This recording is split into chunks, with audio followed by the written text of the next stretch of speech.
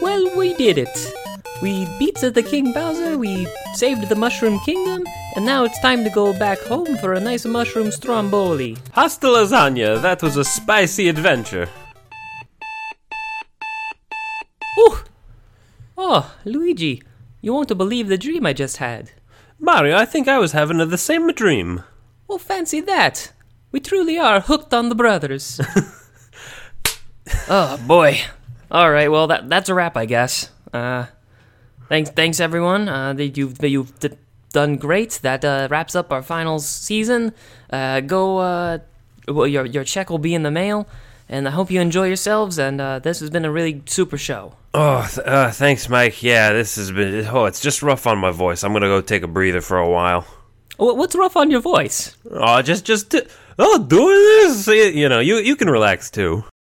Well, thanks so much for being my co-host on the show. I know that I'm going to treasure it forever. And so I did. Children, he was truly my best friend. And that show was certainly the best part of my life.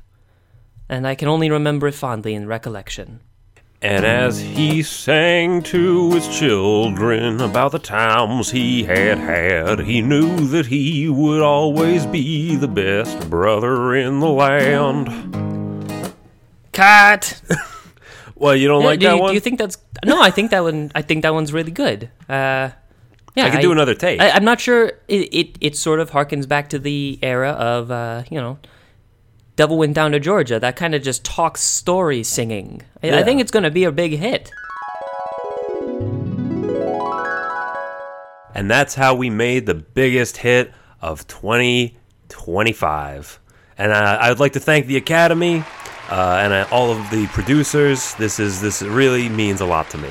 Absolutely, and more than anything else, I would just also like to thank Shasta. You know, it's just such a crisp, refreshing drink. You always hold it in your hand, and you know that's going to be a good day, and that you can get an Academy Award or anything like that. Oh, I hate these ads. Yeah, I know, that was really tricky, but, you could a paycheck's a paycheck. Yeah. Luigi, where are we now? Huh. I don't know. I've gone through so many dimensions. So many iterations. Why won't they just let us die? I'm not really sure, but I don't know.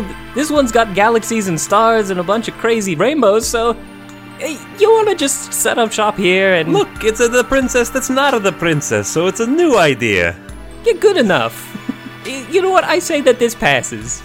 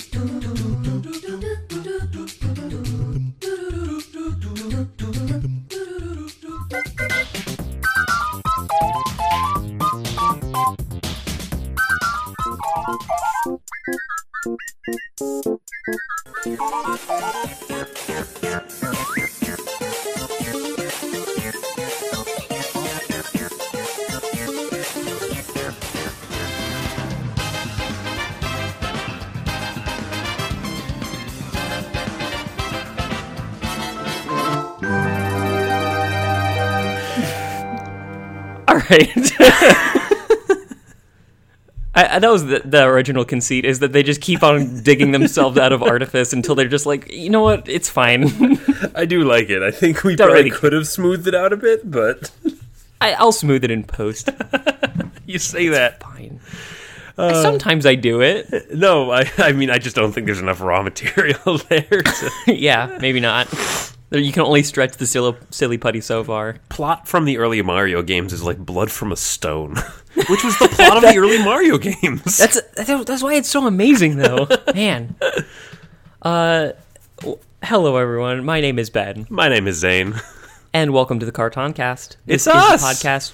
It's the podcast. This is the podcast where we review old cartoons and see what we think of them as adults. And Zane, what are we doing today? Ben, it is time again to look at a cartoon based on a video game series, and we're at the big one. Mario. He is a hugely influential video game character, and he had 3 okay shows all at once, confusingly, and never again. No, you're mistaken. He actually had one great show and one terrible show. And one that just happened to be also the two same shows. show. Yeah. I think we're going to have some differences in how well we appreciated each of these. We'll talk about it, but yeah, let's get into Mario antics. So welcome to our Super Mario Brothers suite. Yes. Zane, let's like talk a suite, about Mario. this one has 3 movements. Yes. Allegro, Adagio, Al dente. Al dente is appropriate. So Mario as a concept, again, this is a multiple of 32, so we are tackling a video game property, and like every other video game property that we tackle, we put in lots of music. So here's a track.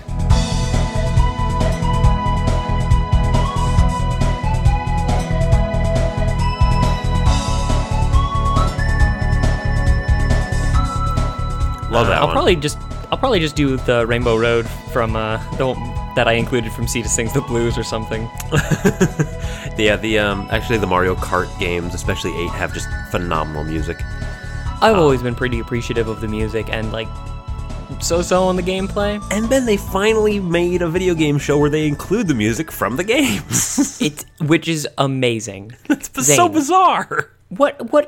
So what I want to focus on in this episode is the ways in which the shows either adhere to or detract from the spirit of a Mario property. So we have to define what exactly a Mario property is. Mm-hmm. Let's talk about our Mario memories and try to pick this apart. Yeah, so Super Mario Brothers is Nintendo's signature game series and mascot. Highly It is their polished claim to fame and these enjoyable days. game since 1985, right up to modern day. They keep coming out. Yeah. And he's only grown since his inception. So it's weird because, you think of like, oh, Mickey Mouse had his heyday and now it's, we're focused on the other parts of Disney. Mario only gets stronger. Yeah, he's bodybuilding every day in the gym, trying to buff up his upper body so he doesn't have to depend on his jumping so much. His knees are going to shit. Yeah. But the early 90s was when the world was just like, hey, shameless cross-media promotions. And so we're going to be talking about 3 that were produced all within a short time frame by Deke. But what you'll find is they're all fairly similar in certain ways, and they each just kind of have a gimmick. So, Zane, let's before we get into the actual show properties, talk about Mario as a concept, as like an executed media property, what they do in the video games, how it's different from other games. Yeah. What is a Mario? So Tell me what a Mario is. Mario really is the Nintendo flagship because it demonstrates their whole philosophy, which is simple, effective, fun gameplay first. Yes. And then you can build the rest of the game around that loop.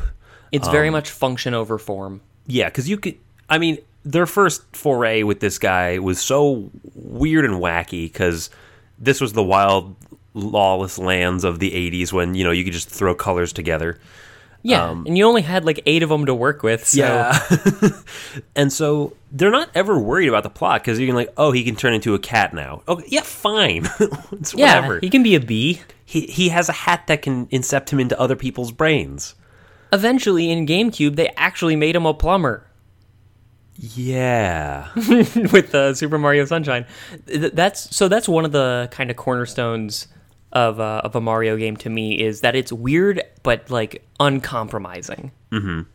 So in the original Super Mario Brothers, the side scroller that kind of gave this all its start. I know there's a Jumpman in Donkey Kong. We're not really focused on that aspect of it. Well, he was a carpenter. It was a Jesus allegory. Oh, I see. Because he came back to us better than ever. Right, and he was saving us from the hellish flames of, I don't know, oil. Yeah, Big well, oil. there were hellish flames, and they would follow you around. There's something I'm going to say. This. We could do something there. So, the original Super Mario Brothers had a lot of weird lore that was just the kind of pamphlets that they would come out with said that the blocks were citizens of the Mushroom Kingdom that were transformed into blocks that Mario kills.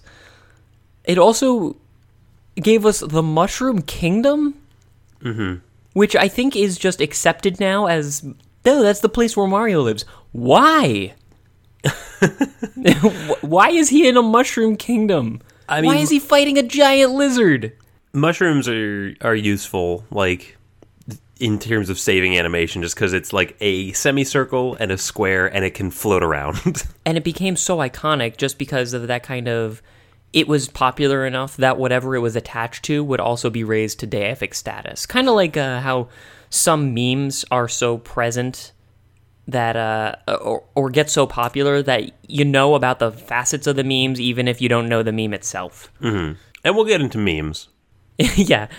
So that's kind of one of the tentpoles of it, is that it's weird and proud of itself for being weird. Another one is that it emphasizes function over form.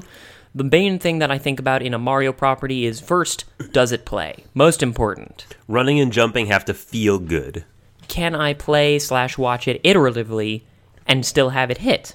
If so, then we start working on the scenery, not vice versa. Right.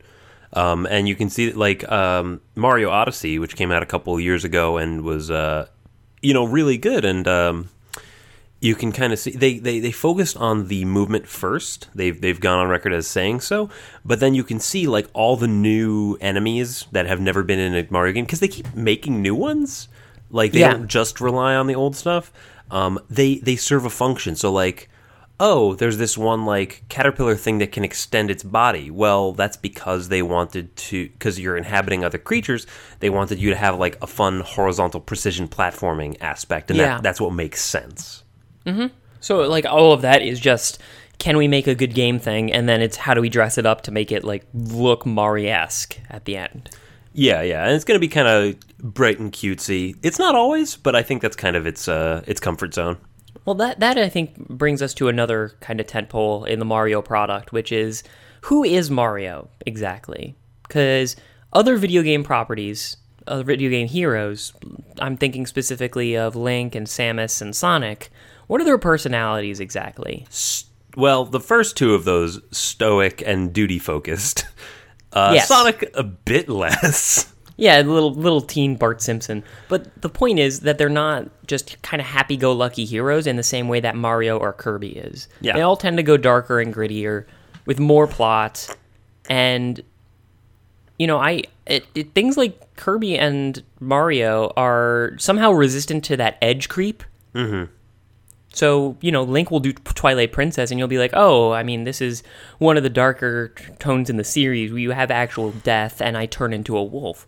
And then Mario, like, fine, Mario is gonna be, like, gonna wash grime off of buildings for a while. Yeah, well, and, like, Mario has, like, ghosts and skeletons and stuff, but, like, it's a ghost. They're all so cute. Yeah, it's just like this round boy who, like, hides whenever you look at him, and it's got this skeleton guy, but he's like just literally playing peekaboo. He's just, like, walking along, and you can step on him, and he'll just collapse into bones for a while, like, he's just, that right there. Oh, yeah, right on the back. To get the difference between kind of Mario and a more serious kind of Zelda game, just look at the skeleton enemies. In Mario, it's like this cute little turtle skeleton that doesn't look like he's having that bad of a time.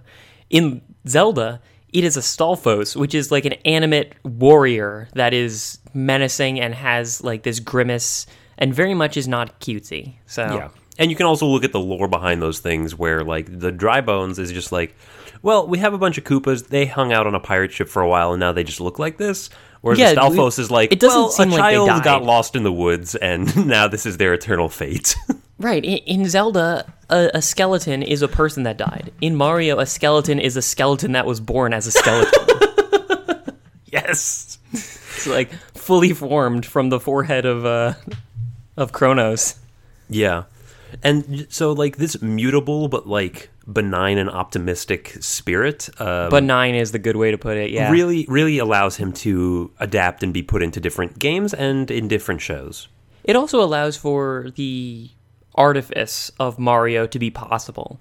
Could you imagine a Zelda game where it was all a dream at the end?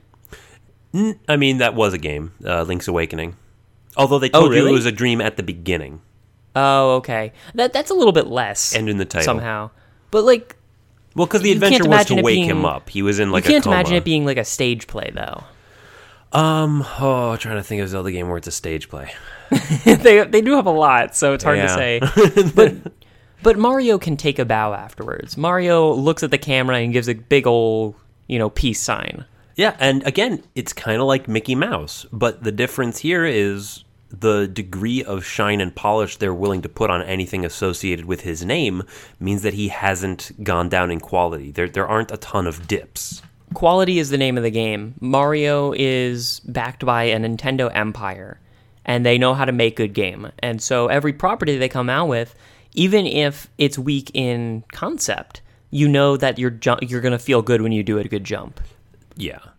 Or listen to that great soundtrack. Put in another clip of music. So that's another one of the big things that I want to... That's another one of the big things that I want to recollect when we go into a Mario show. Is it made with quality parts? Because that actually is, I feel like, an inextricable part of Mario. And do you have an actual good thing here before we even worry about the plot? And the answer to that is kinda? Like not for really. The time? Like for the time, was this quality? We will talk about it.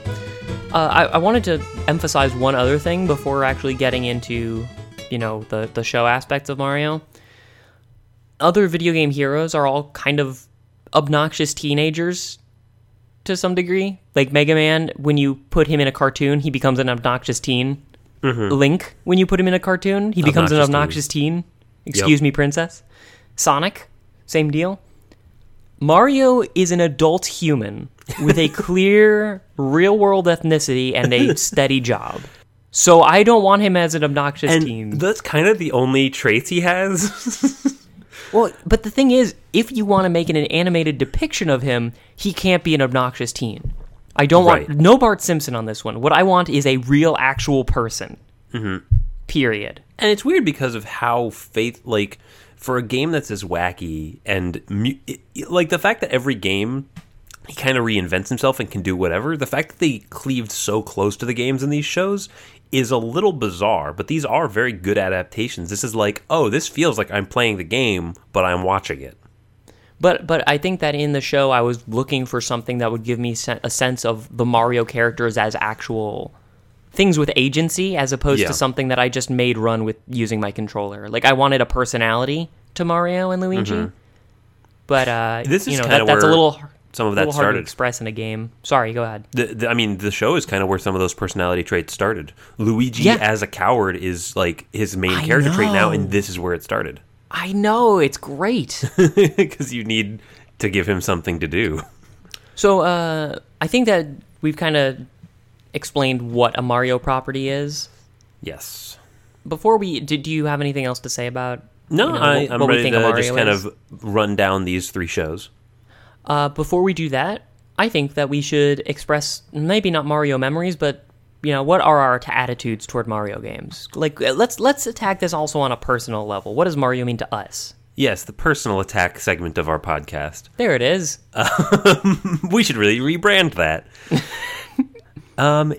Yeah, I love any Mario game. Pick it up and play it. They're all... Like, once you've played one, you have an intuitive sense of how to play all of them. The jump always feels good and the same, and that's the main verb. So you're always going to be... Like, it's all platformer at the end of the day. Yeah. And until it isn't, I guess, but... And I will take any Mario game and play it through once and have a good time, but I think for me, I much more prefer, like, the multiplayer, Smash Bros. Or Mario Kart and playing with other people kind of games. Just because I like more gimmicks, and those have more characters, and therefore more gimmicks. I can see that. I think I like the single-player experience quite a bit. It's just so tight. It's so tight, and it rewards mastery in a way that feels very good. Mm-hmm. I know when I've made a good jump, and that I was not sure on. I don't know. It's very satisfying gameplay, and that really works on me on I mean, I'm just saying that Mario is good. You guys don't need to hear it. I mean, also, like, just playing a game, it feels like you're happy to be there. Like, you're playing Super Mario Sunshine, and, like, oh my god, it's, this is just great music, fun, colorful world. I can move, like, I can hover. I have a hovercraft attached to my back. It's great. Yeah. Yeah, you get the feeling like the property is also happy to see you, because everything is so joyful. Mm-hmm. And if you don't do anything, he'll just stand there, and that's a living hell. He'll stand there and then, like, occasionally take a nap. It's very cute. It is very cute. Yeah, I like it. It never reaches kind of the depths of extremely good story that I am sometimes looking for in, like, a Final Fantasy or any kind of JRPG. What it nails is the iterative gameplay, and that really works on me as somebody who appreciates a good like step up challenge kind of game. Yeah, it's the video game equivalent of a real page turner, like one of those young adult novels that's just kind of really well written for some reason. It's well written and very shallow. I mean, they constantly contradict their own lore. Yeah, which is fine. Like, you're allowed to do that. You're just like, oh, okay, in this one he has 7 kids. Fine. Okay. Yeah, whatever. I'm in, dude. Yeah. Oh, he knows a mad scientist now. And I love that it's that resistant to that edge creep that I was talking about. Mm-hmm. Yeah, that they don't mind expanding the lore to encompass whatever dumb idea they had.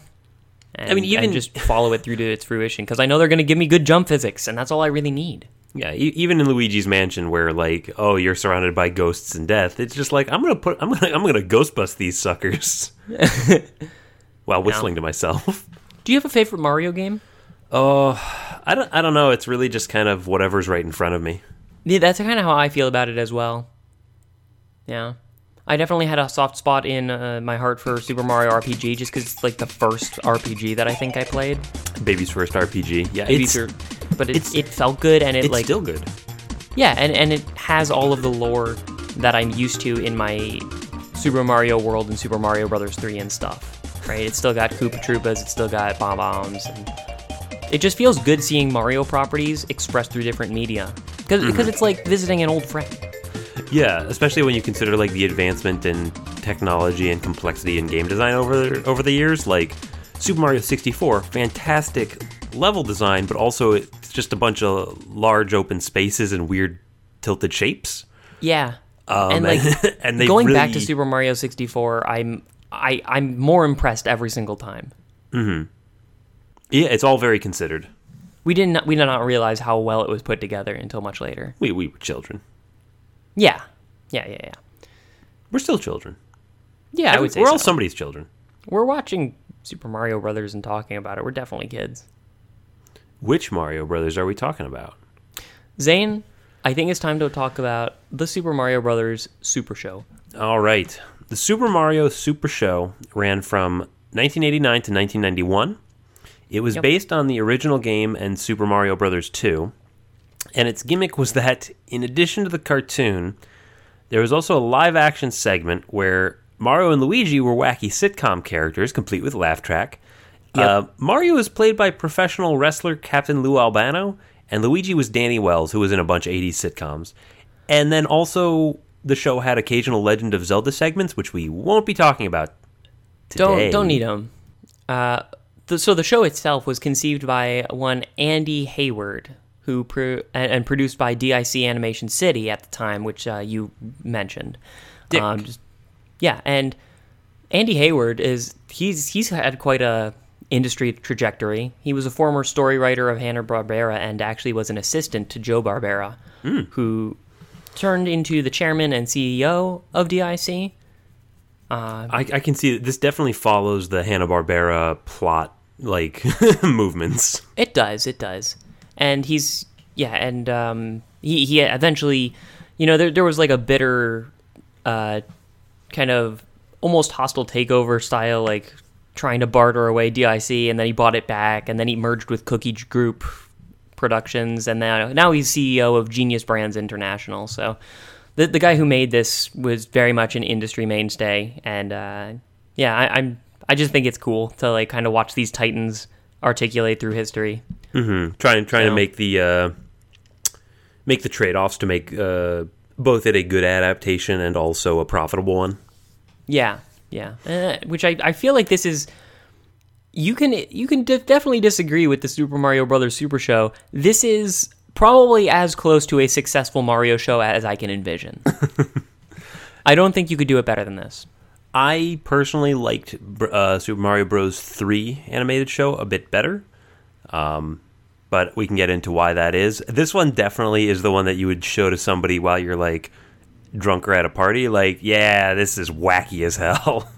But again, looking at those tent poles for what is a Mario property, wacky is the name of the game. Mm-hmm. Wacky, experimental, with the core being kind of the same. So they use all the same building blocks that they used before, like all of the sound effects from the Mario canon. But then they have a professional wrestler doing like these live action segments. So let's break this down by kind of... I want to talk about the intro, and then we can get into the actual... Let's talk about this TV show sandwich. The intro is amazing. This is a club sandwich. Intro. Rap. The Mario rap is one of those things that looks better now than it did at the time because it's so unintentionally funny. You'll be hooked on the brothers. You'll be hooked on the... That's a pretty good tagline. And it means nothing. It's the whitest rap you can do. And it has that, like, Bob Hoskins style of I don't want to be here singing along that just makes me love it. Yeah, why did he sign up? Why did Lou Albano sign up for this and, like, spearhead it for 65 episodes? Let's talk about Lou Albano, because to me, what I was looking for in a Mario adaptation was give me something that I believe is Mario, and I beleave Lou Albano is Mario. Yeah. I totally believe it. His voice is perfect. It's kind of fat and dumpy, but also, like, beleaguered by the antics going on around him. But he's also, like, kind of a go-getter. He's, like, kind of up for whatever. And he's almost the happy-go-lucky hero that Mario kind of wants to be if he wasn't such a schlub. Don't worry, Princess. Luigi and me will climb that mountain before you can say spaghetti and meatballs. I can't. I'm allergic to mountains. Okay, wait here. And if you become lunch for a polar bear, don't blame us. A polar bear? Lunch? It's very on point. And, like, this is... Honestly, I think that this is the best depiction of Mario I can envision. Lou Albano is my Mario. Yeah, especially in terms of the lightness. You know, if we're talking about There Will Be Brawl, that guy... That's a different Mario. It's a different guy. It's a few years later. Yeah, a few years later after a divorce. The Mario Brothers rap remix is surprisingly not terrible musically. Mm-hmm. Like, the lyrics are terrible, obviously. Which sure, I also enjoyed. I also enjoyed that. But I thought that, like, and this is in addition to all the music that they tend to put in the shows, the music that is just kind of a ripped Mario Brothers track that they kind of funkify feels pretty good. Yeah, I mean, they do a lot of remixes of the music for all of these shows. It's hit or miss, you know, but the base material is so good that it works. And especially if the goal is to just remind you that the games exist. It hits me on that nostalgia level, which goes quite a bit. Quite a ways. And it was probably part of their marketing strategy, is that they wanted to put all those sound effects and tracks in there because then people recognize it. Hey, this is Mario. You should like this. And just to sort of flesh out how the rest of the show operates in terms of structure. Hang on, Zane. Well, no, because the intro is not done. No, well, I have to explain that there's another intro in 3 minutes. Oh, I know. I'm not done with the first intro. Okay. Because that echo fade out is a real blast from the past. I might have to listen to this again. Zane, let's go listen to it together, and everyone can listen along with us. It'll be great. All right, we got to set this up. Don't start until I do. Hooked on the Brothers. Is that the name of the... Of course it is, Zane. All right, are you ready? Mm-hmm. All right. And go. Hey, paisanos, it's the Super Mario Hey, paisanos. Super Show. With the Mario Brothers, God, his face is so, like... I love it so much. on the brothers. Oh. Is it weird that, like,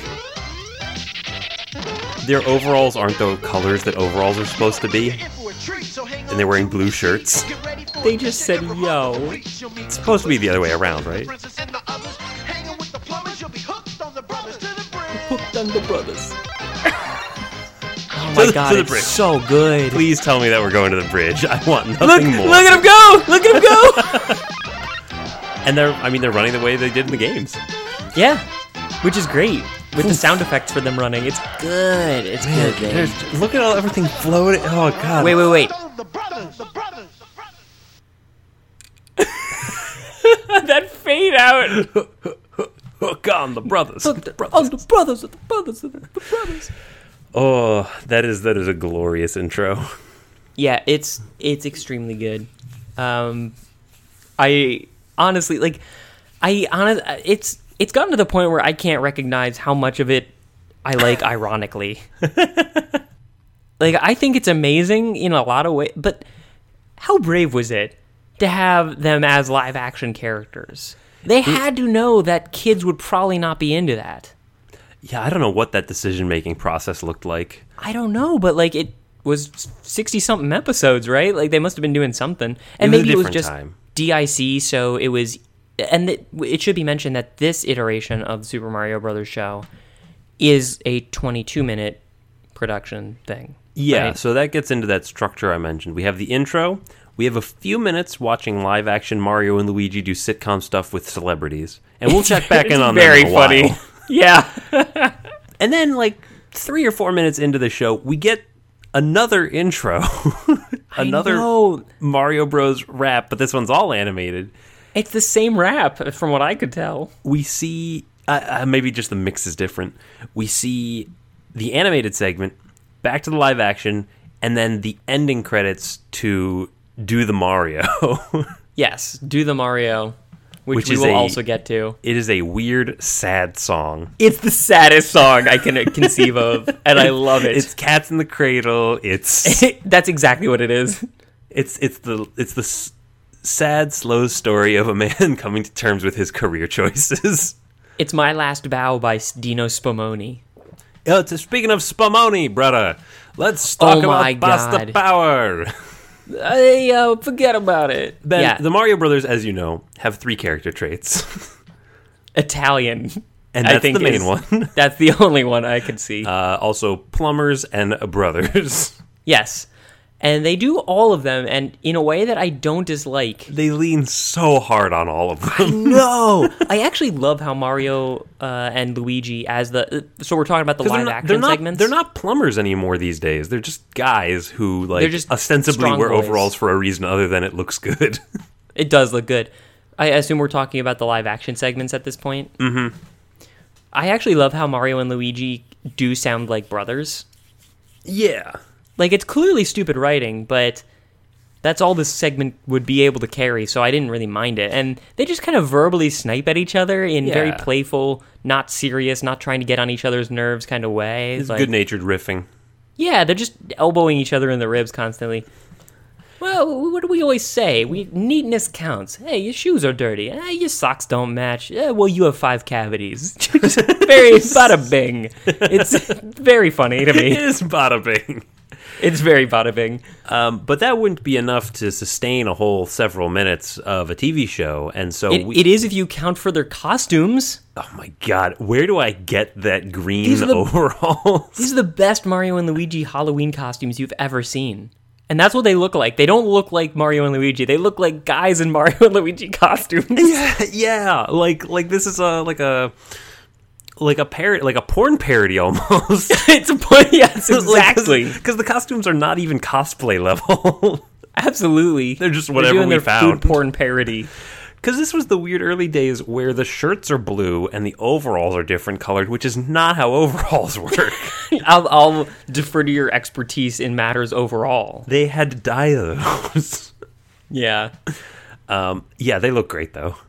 They do, and they got a 5th grader to punch it up with Mario sound effects. Oh my god, these are everywhere in all of these shows, and it really in the live action segments too? Yes, absolutely. They're gonna forget it's not Mario if we don't have jumping noises to accompany Mario turning. Yeah. To accompany Lou Albano turning. Oh, wait, you're saying that they didn't use jump motions to do, like, jump sounds to do jump motions and other sounds to do other motions? No. All jumping, all the time. It's his only verb. The incongruity of hearing Mario jumping noises to accompany Him passing actions like that a are letter not to Mario Luigi. jumping is very good. So, like, at this point, I'm way into the Super Mario Brothers Super Show. It has done everything right. There can be no better show. Like, this is... I honestly... Zane, I know that you did not like this very much. I thought it was amazing. I just got confused. It looked like a sketch, like a joke sketch on BoJack Horseman. Like, it did look like that. like if this show didn't exist, it would have been made up in an SNL sketch. Yeah, and just like SNL, we got those guest stars. Oh boy, I didn't see this coming, and also I kind of still didn't see it coming Scooby-Doo. after the first one because I did not recognize that celebrity. But I know No, who neither Magic did I. Johnson is. Yeah, I know who Dracula is. They had Dracula on one time. Excuse me? Yeah. So, Mario and Luigi, oh boy, I gotta walk you through this sitcom plot. Mario and Luigi, they're gonna sit down for dinner, but a bat swoops in and eats their dinner. Oh, well, we gotta call the exterminator. The exterminator shows up just as the bat flies off screen, and it's Dracula. And he's like, you gotta go get that bat. And he's like, what bat? I don't understand. And so he, but I have to use the little the little boy's room. Excuse me. He goes off screen. The bat comes back. They're in a tizzy. Eventually, it's revealed that Dracula, like, kind of promotes himself as an exterminator because he is only awake during the night and he can't meet people to hang out with. So he is confounding these brothers with a bat infestation in order to become their friend. And then they all go bowling. That's so good. It's really amazing. Like, I would accept a show that was just this segment. See, I only saw like, Magic Johnson appears in their. They don't do like a Kramer like through the door thing. They do there's a celebrity in our medicine cabinet. Yeah. It's like their magic mirror. It's their Magic Johnson mirror because he shows up and like he can't act, but he's like, "Hey, Luigi, help me out. Can you like shine my lucky trophy?" And he's like, "Oh, sure, for you, anything." And he like sets it down. Mario comes in just like, "Oh, what a mess. I'm going to throw everything on this table into the furnace." And the furnace is like this weird Inspector Gadget-esque blocky like cartoony shape in real life. Yeah, the set of this live action segment is unreal. Like, obviously not a real location. Obviously a set. It's like a stage play. It's like a local community theater set up a stage play for a Mario Brothers sitcom. Yes.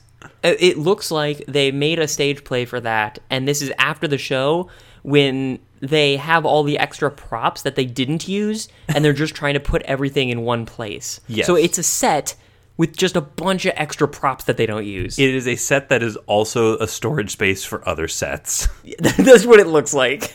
Oh, Ben, this is real charming. I wanted to focus and pay attention to the other shows just so that I could do my due diligence. I probably should have just spent a lot of time on this. The laugh track was like, oh no, my automatic I'm not going to like this reflexes kicked in. I mean, I think that they need the laugh track here a little bit just to sell the entire image of to convince you that you're clean. watching humans and not some weird robot creatures or space mind control. It's got that kind of tongue-in-cheek attitude with Mario lore that I was talking about earlier, where it's weird and uncompromising. So it knows that they're doing something fucking crazy here, and they're just like, we're gonna lean into it as hard as we can, and you are gonna eat it up because you are already watching. Yeah, they're like clowns. Pretty much. They're very, very Jesterian. Zane, how do you feel about the over-the-top kind of bada-bing, Stromboli kind of thing? They didn't have a lot to work with character-wise at this point. Typically what you do is you just make something up. So in the Legend of Zelda segments, they're like, oh, he's a bratty teen. Well, do we have other personality traits? Not really. Yeah, they had to make it up, and they could only kind of go stereotype. There's a lot of that pizza pasta shit going on. Oh, you mean where they, say pasta power and that gives them superpowers too? I don't even know what to make of that, really. And it carries over in the animated segments. It's the same voice actor, so... I don't... the voice actors, not the... Like, Lou Albano's not voicing Mario. Isn't he? Not in the animated segment. Really? Are you sure? Think so. Let me double check it. I'm almost certain he is. Super Mario, Super... Because it sounded like him. And a lot of the same people show up in these shows, these 3 animated shows, because they were kind of all the same show. It's a very different... different voice. One gets canceled and the other one moves over. No way. Oh, wow, yeah, I guess they do also do the animated one. They sound different. I don't know what it is. They're different voice actors in the other animated shows, but in this one, it is also Lou Albano and whoever the other guy is. Whoever Luigi is. Yeah, that's... Oof. All right. Who was Luigi again? Danny Wells. Danny Wells, thank you. I didn't want to let that go. So, part of the over-the-top Italian accent thing, maybe it shouldn't be. I feel like its offensiveness is actually somewhat tempered by the fact that Lou Albano is loving saying these lines. They're the only ones he understood. Hey, welcome back, paisanos! Or, like, in the animated segment, there was one part where he says, a ba-bomb, and here I was hoping for a nice salami sandwich. Like, come on, man. They just never stop. Because they have nothing else to say. But yeah, because nothing, like... This was my problem with the Super Show and why I didn't watch it very many episodes is because the pacing in the animated segments is so slow. I actually appreciated that it was slow because, especially once we get into the other animated versions of Super Mario, because I found those too fast. Oh, really? Yeah, I think that this was actually the right pace. Yeah, I think I was just like being grounded in Mario lore well enough.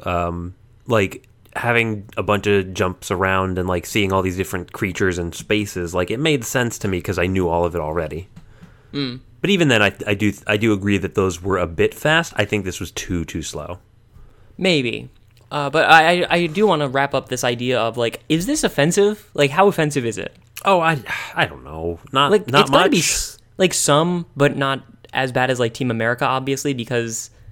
Italians are not people who are regularly attacked anymore. Right. Well, also, I think it's just like they adapted Italian in the same way they adapted plumber. It means something in this universe that it doesn't mean in our universe. Yeah, and it's like specifically Brooklyn Italian and a weird kind of variant on that. Mm-hmm. Do you think that Italians are like sort of proud of the association with such a successful video game character? Unclear. I wonder if I would be. I don't know. What? I don't really have much of a cultural identity to stand on. Okay, I start typing what do Italians think of Mario, I get to what do Italians, and it auto-completes eat.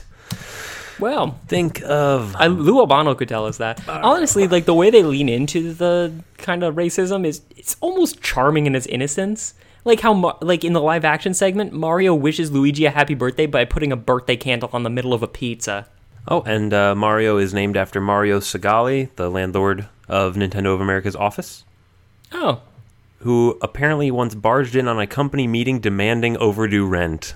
That's amazing. Which made quite an impression as a brash, like, business guy.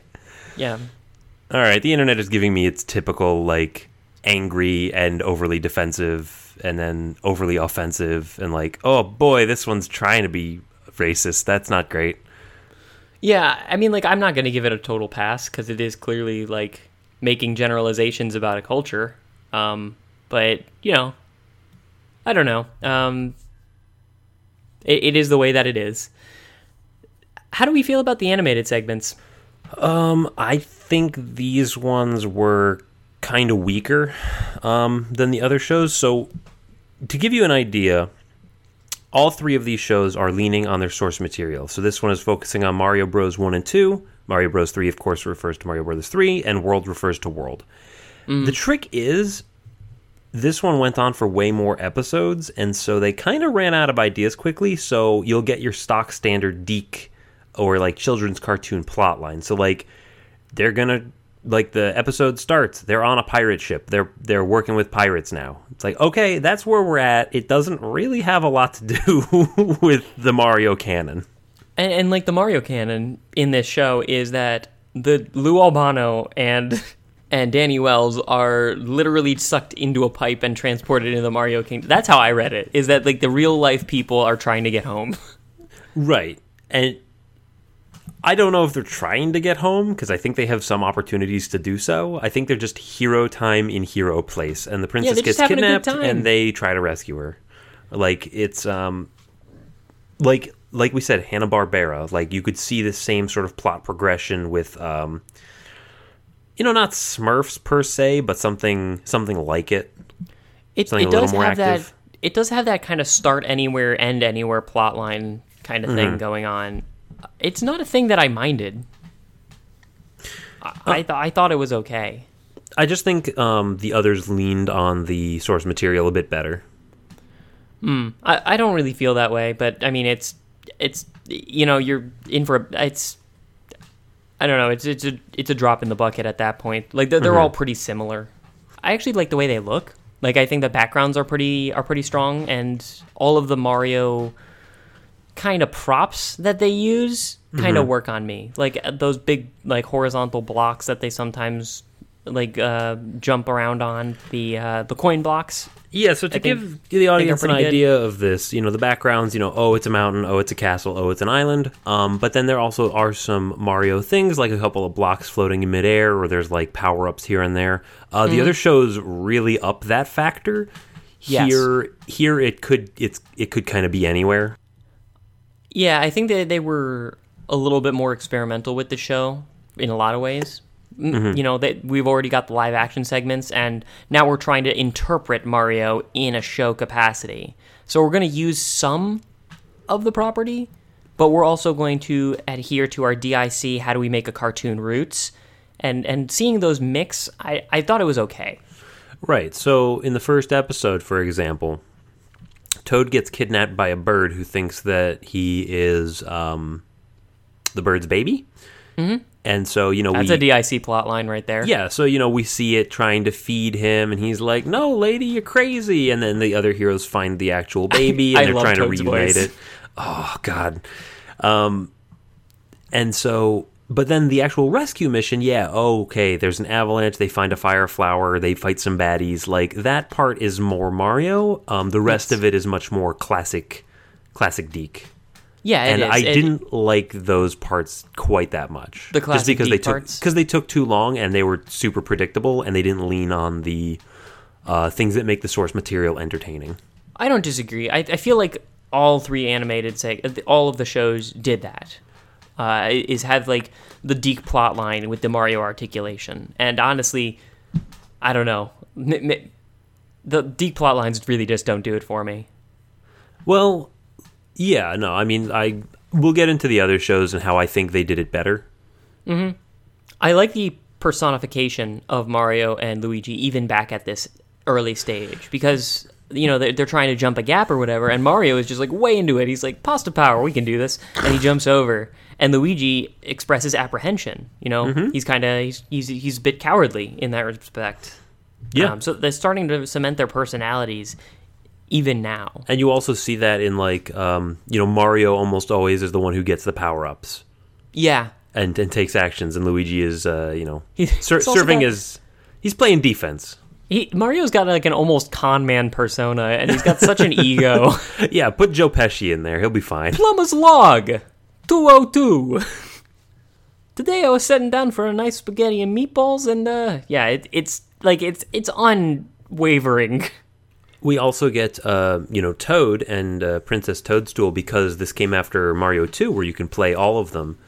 And like you said, Toad is this, like, little... You like his voice? I found it pretty grating until my tolerance level was shot up by Yoshi in World. Oh, boy. But for Toad, I think... I don't know. I don't know. I just like that Toad and Bowser also have Brooklyn accents. Makes it feel like Brooklyn was just hit with a Mario-fication ray or something. Yeah. Well, I didn't like Toad just because I felt like his purpose had already been served. Like, we already have a character who gets kidnapped, and we already have a character who complains a lot. Yeah, I don't know. I think it's fine. I don't think he detracted from it much. The princess, I think, is one of my favorite characters in all of these. Really? Just competent? Yeah, just like, not insane. Yeah, she gets power-ups too. She takes action. She beats up the bad guys, and that is cool. She foils the plots. And they have to put her like in different situations than Mario and Luigi, and I like that variety. I especially like it with contrast with Luigi, who is the coward. It kind of throws the gender conventions for a bit of a loop in a way that is pretty satisfying. Did you ever play the Mario and Rabbids tactical video game? No, of course I didn't. All right, it's really good. I don't care. I can't get into that. But their weapon choices also reflect those personalities. So, like, Mario's got, like, a handgun. It's, like, great, utilitarian, makes sense. Are you kidding me? Luigi gets a sniper rifle so that he can, like, fight from a long distance. And Peach gets a shotgun. What the fuck? It's great. It's really good. How is this possible? Mario doesn't have guns. And in order to, like, move around the battlefield effectively, there's, like, pipes connecting different places. But you can also jump on your teammates and get a boost. It's actually a really, really fun game, but yeah, those Peach with a shotgun is a really great image. That's pretty good. Like with like a tattered dress with like just the one strap over the shoulder and like battle damage, and her hair is all like kind of messed up, and she's just like toting it over a shoulder. Peach is always prim and proper. I guess that's true. I like the idea of takes the shotgun out of her purse. Yeah. Oh dear me. I suppose that's true. I like the idea of a battle nun Peach. Battle nuns. The sound effects I thought were pretty varied. A lot of the time they do use Mario style sound effects, but they also get in on that. Like the sound effects are the clearest place where they're trying to use Mario source material and then DIC playbook. Yeah, and those are classic sound effects. They can use those anywhere, and it's fine. I just thought it was a lot. Mm-hmm. I didn't mind it. I thought that they were pretty good. And similar thing with the music. You have the like Bowser Castle music for tension. You have your standard Mario theme for the intro or the starting point of the plot. Like they're using the music to say what the energy of the scene is. And we already have that knowledge established because we've played the games and we felt the varying levels of rising action. Are you saying that you thought it was extraneous? No, I thought it was effective. Yeah, I did too. I thought it put me in the mindset that I was in those scenes. It'll be a tense scene and it'll have castle music. Perfect. Yep, that's good. It fits. Yep. I don't have much more to say about the animated segment. We should talk about Do the Mario. Swing your arms from side to side. It's amazing. We're putting it in the show verbatim, Zane. That's what's happening. And while you're listening, remember that it is a pro wrestler in a Mario costume, just sort of in front of a green screen, just sort of jimmying and shaking. Do the Mario, swing your arms from side to side. Come on, it's time to go. Do the Mario, take one step, and then again, let's do the Mario all together now. You got it!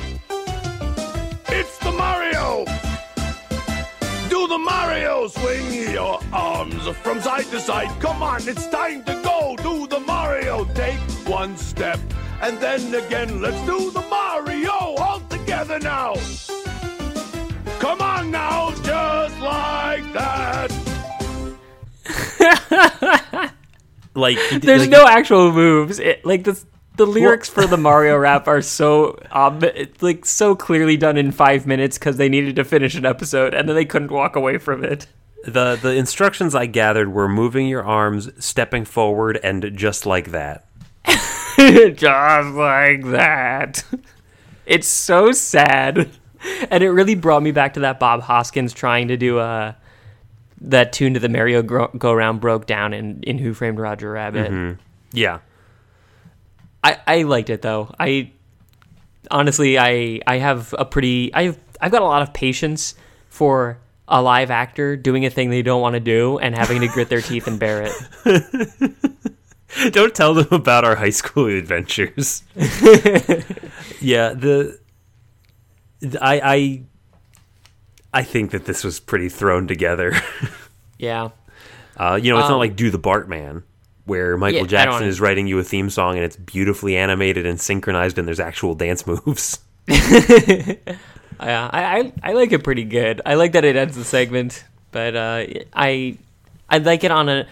The way I phrased this to Ulysses was it's enjoyable on it's amazing on a metric other than quality. To which he responded, "What does that mean?" You're glad that the world allowed for this. I just think it's exceptional, and not in a way that means that it's good. Yeah, but also not in an ironic sense. Can we talk about the nostalgia factor? Sure. I think that for this show, the nostalgia factor is quite high. Yeah, I remember seeing only a couple of episodes of this as a kid, but whenever I did, I was super excited because I was like, "This is just like the game." Yes. Yep. But upon revisiting, maybe there's some key differences. I honestly think that the live action segments and sort of how the show is put together in general fits the spirit of Mario pretty well. Yeah. You get a nice cool level, and then we get a little breather level, and then we get a bonus round, which is Do the Mario. Yeah, it's got the pacing of a Mario game, which is pretty cool. The Mario sound effects and music all over the place. Thorough level of detail for enemy names. Like they knew what they had, and they knew what they had to represent, and so it all feels pretty appropriate. I also love the way that they go out of their way to adhere to the whole plumber thing. Did you take note of any of like Bowser's minions calling them something plumber themed? I mean, they didn't have a lot of characteristics to work off of, so yeah, that came up, and you can't just say, "You dirty Italian." So yeah, that does. Yo, you hope that he doesn't go that route. Yeah, I don't think Bowser knows what it would mean. He's just like, if anyone we was have plumbers like in this cognizant world of too. racial disparity, you'd expect it to be Bowser. Yeah, because I'm sure, like Bowser's army, he must have to juggle racial tensions all the time. Well, he has a military dictatorship. No one's really. You keep them focused on the other. Yeah, there's probably like kind of a feud, like a Blood and Crips style feud between the Koopas and the Goombas. Goomba's also Italian, right? Hey, you Galumba. It's close. Yeah. Bowser's particularly good at the pun theme. Like Bowser's got the same voice actor for all three of these, I believe. Oh, he's King Koopa. King Koopa. Excuse me. But wait, what is he? Hang on, I have it in my notes. What his name is? Harvey Atkin, with John Stalker as Toad, just to give all the voices, and Jeannie Elias as Princess Toadstool. But yeah, Harvey Atkin as King Koopa. It's King Koopa. I really liked his voice. He sounded like I expected Bowser to sound. Yeah, it's hard to do that like semi-reptilian, scratchy, gruff voice without leading to vocal fry. So yeah, it's very, very effective. Yeah, and he's also the way I would expect Bowser to be, which, like, I love the depictions of Bowser in different works of media where he's, like, incompetent and likes doing things because they're evil. Like, he'll constantly be saying things like, for cowardice below the line of duty, I bestow to you the lowest of honors. Bowser's got some good dialogue. Yeah, he's pretty good at that kind of inverted good is bad, bad is good kind of villain dialogue, which I like a lot. I think he came into his own more in Super Mario Brothers 3, but I think that's probably true. He's particularly good at those plumber jokes. Like, yeah. He's always calling them faucet freaks or bumbling basin brains. Which, yeah, much better than dirty Italian. I agree with you there, Zane. But also, Zane, in one episode, Mario chops his way through a jungle with a plunger. Using it like a machete, and the bamboo just falls into pieces. Yeah, so this is what I'm talking about. You can kind of do anything in this show, and whenever they realize and emphasize that, that's the best part. Yeah, and they don't do a cutting or plunger sound effect. They do a nice whack. Which is and it's the first thing in an episode. There's no lead up to it. It's just him cutting his way through the jungle with a plunger. No, yeah, we're here now. Strap in. Strap in, strap on. Wow. Yeah, I don't know. I didn't. I don't have a ton else to say about this show in particular, just because it stuck in my mind a lot less because the live action was really the cream of it. I think so too. Although I would say that it's one of the better animated interpretations of a live, like, because we've got the live action and animated segments right next to each other. It's easy to talk about how they're good counterparts to each other. So, like, if I'm thinking about kind of two other examples with Doc Brown from the Back to the Future animated series, that was a pretty bad interpretation. Yeah. Like, I didn't feel like that felt like Doc Brown. That's an isolated case. Right, but Clerks, the animated series, felt pretty good. Mm-hmm. Right? If you contrast that with the actual Clerks live-action movie, I believe these characters. You know, maybe not entirely. Maybe they're a little zanier than they should be, but I believe them. I think that the Super Mario Bros. Super Show does live-action and animated segments, does that transition and, like, the kind of the way they relate to each other, I found very believable. Because the live action is so cartoony. But also I think the bar was a little lower because the plots are so, hero-villain obvious sort of plots. Which is DIC and Mario to a T. They're not complex plots. And also they didn't have a ton of personality at the time. I think that maybe DIC was the correct production company for Mario. Given that they were limited in kind of storyboarding, but flush with sound effects. They're everywhere. Well, they weren't hurt. They just used that pipe sound. Yeah, the pipe and the jumping. Pew, pew, pew. Yeah, but I think this feels very good Mario to me. Mm-hmm. And I'm really into it. Definitely better than World.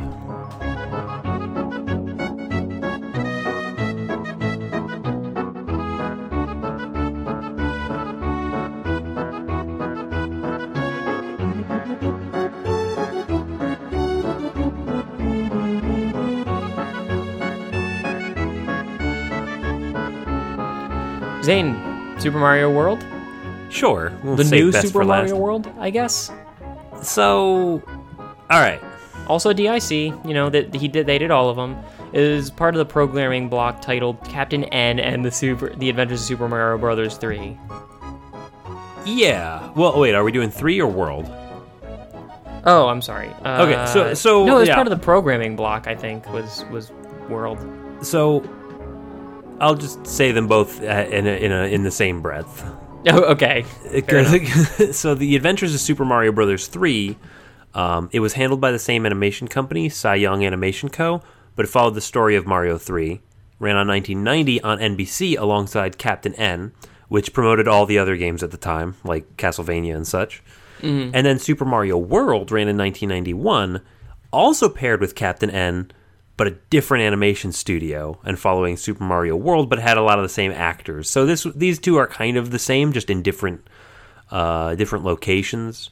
It's it's kind of like I'm trying to think of a show where the different seasons are in different places.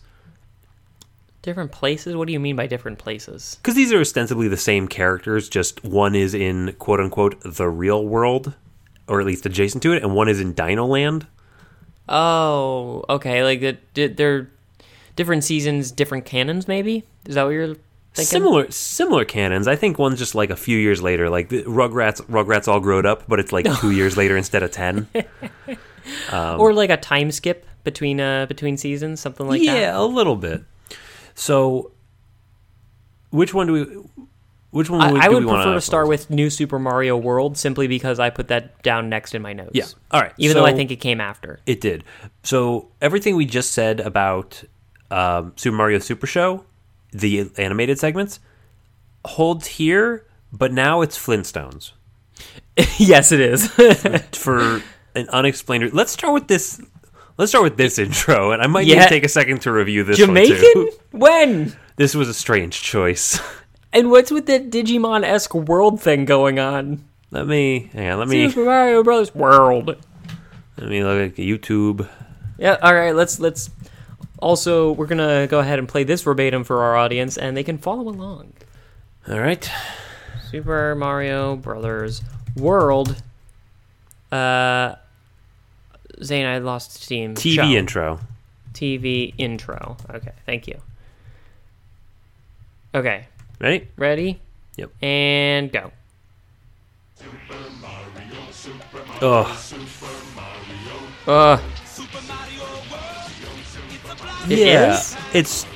It starts with like, this like caveman kind of beat, and then like you say, it's surprisingly catchy. It's like fine, but like why is it? It's very unfocused.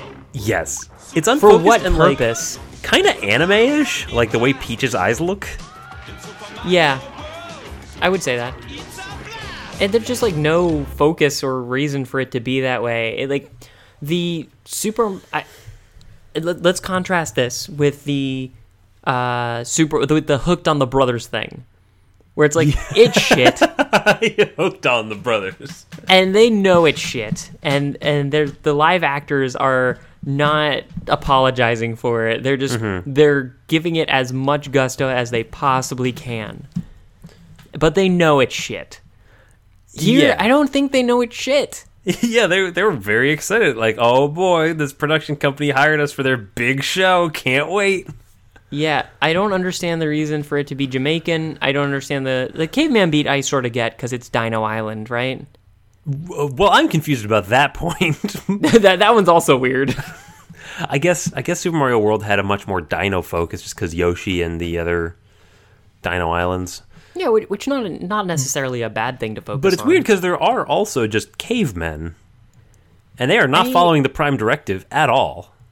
I think I liked the Super Mario Brothers Super Show so much because it gave us that kind of Italian Brooklyn identity to Mario and Luigi. And it gave us some baseline expectations of what to look for. I didn't realize that's something that I wanted, was to have like a deliberate personality to those characters. And in New Super Mario World, those personalities are gone.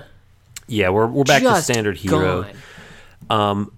But it's replaced by more like direct video game tie-in references.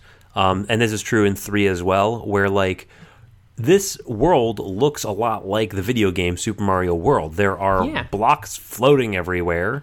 The backgrounds look like the backgrounds. Like it's a truer adaptation, but like you say, the characters lose that personality. Yeah. They're still talking about pasta. Like that still happens. Like but like they don't have the Lou Albano je ne sais quoi. They don't get the same to really carry it through. They don't get the same screen time because we have to focus on Yoshi, our new star of the show. Yeah, who is awful. Zane, convince me that they didn't try to make Yoshi sound like a Chinaman. Please try to convince me.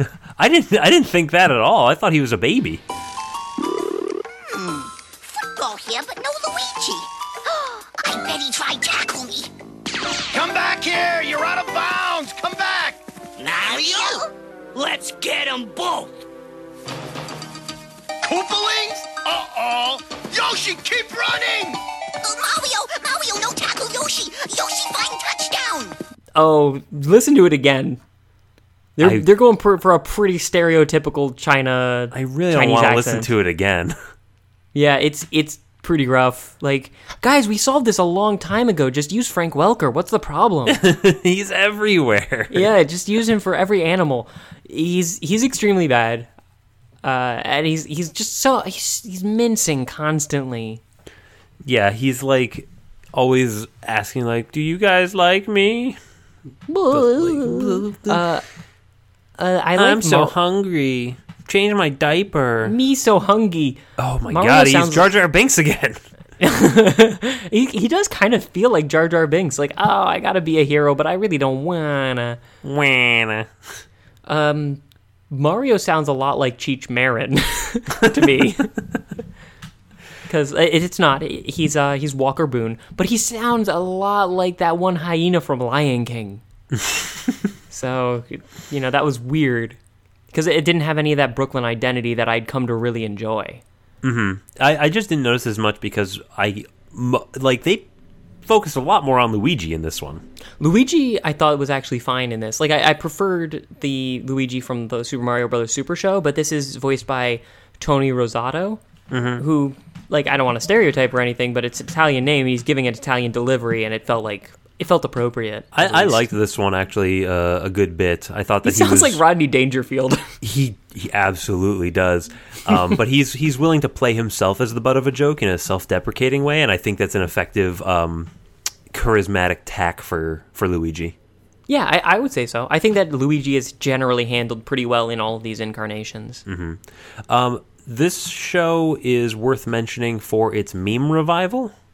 I don't know this. Okay. Oh, wow.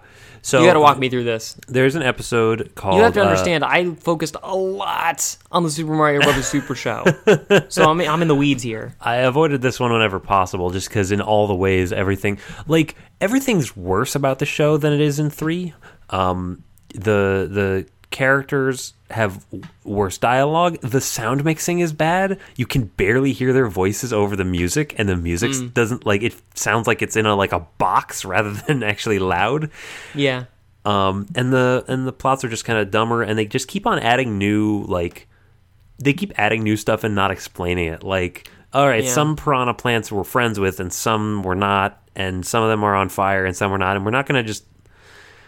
Nothing's distinguished. I don't think that that's a weakness of this. Like, it wasn't going to be explainable regardless. So, I don't have an inherent problem with it not telling us what is going on, really. I felt more out of it in this show than I did with the others. Well, it has a pretty bad sense of comedic timing, I guess. That is true. Yoshi, so to give an example, Yoshi's afraid of water.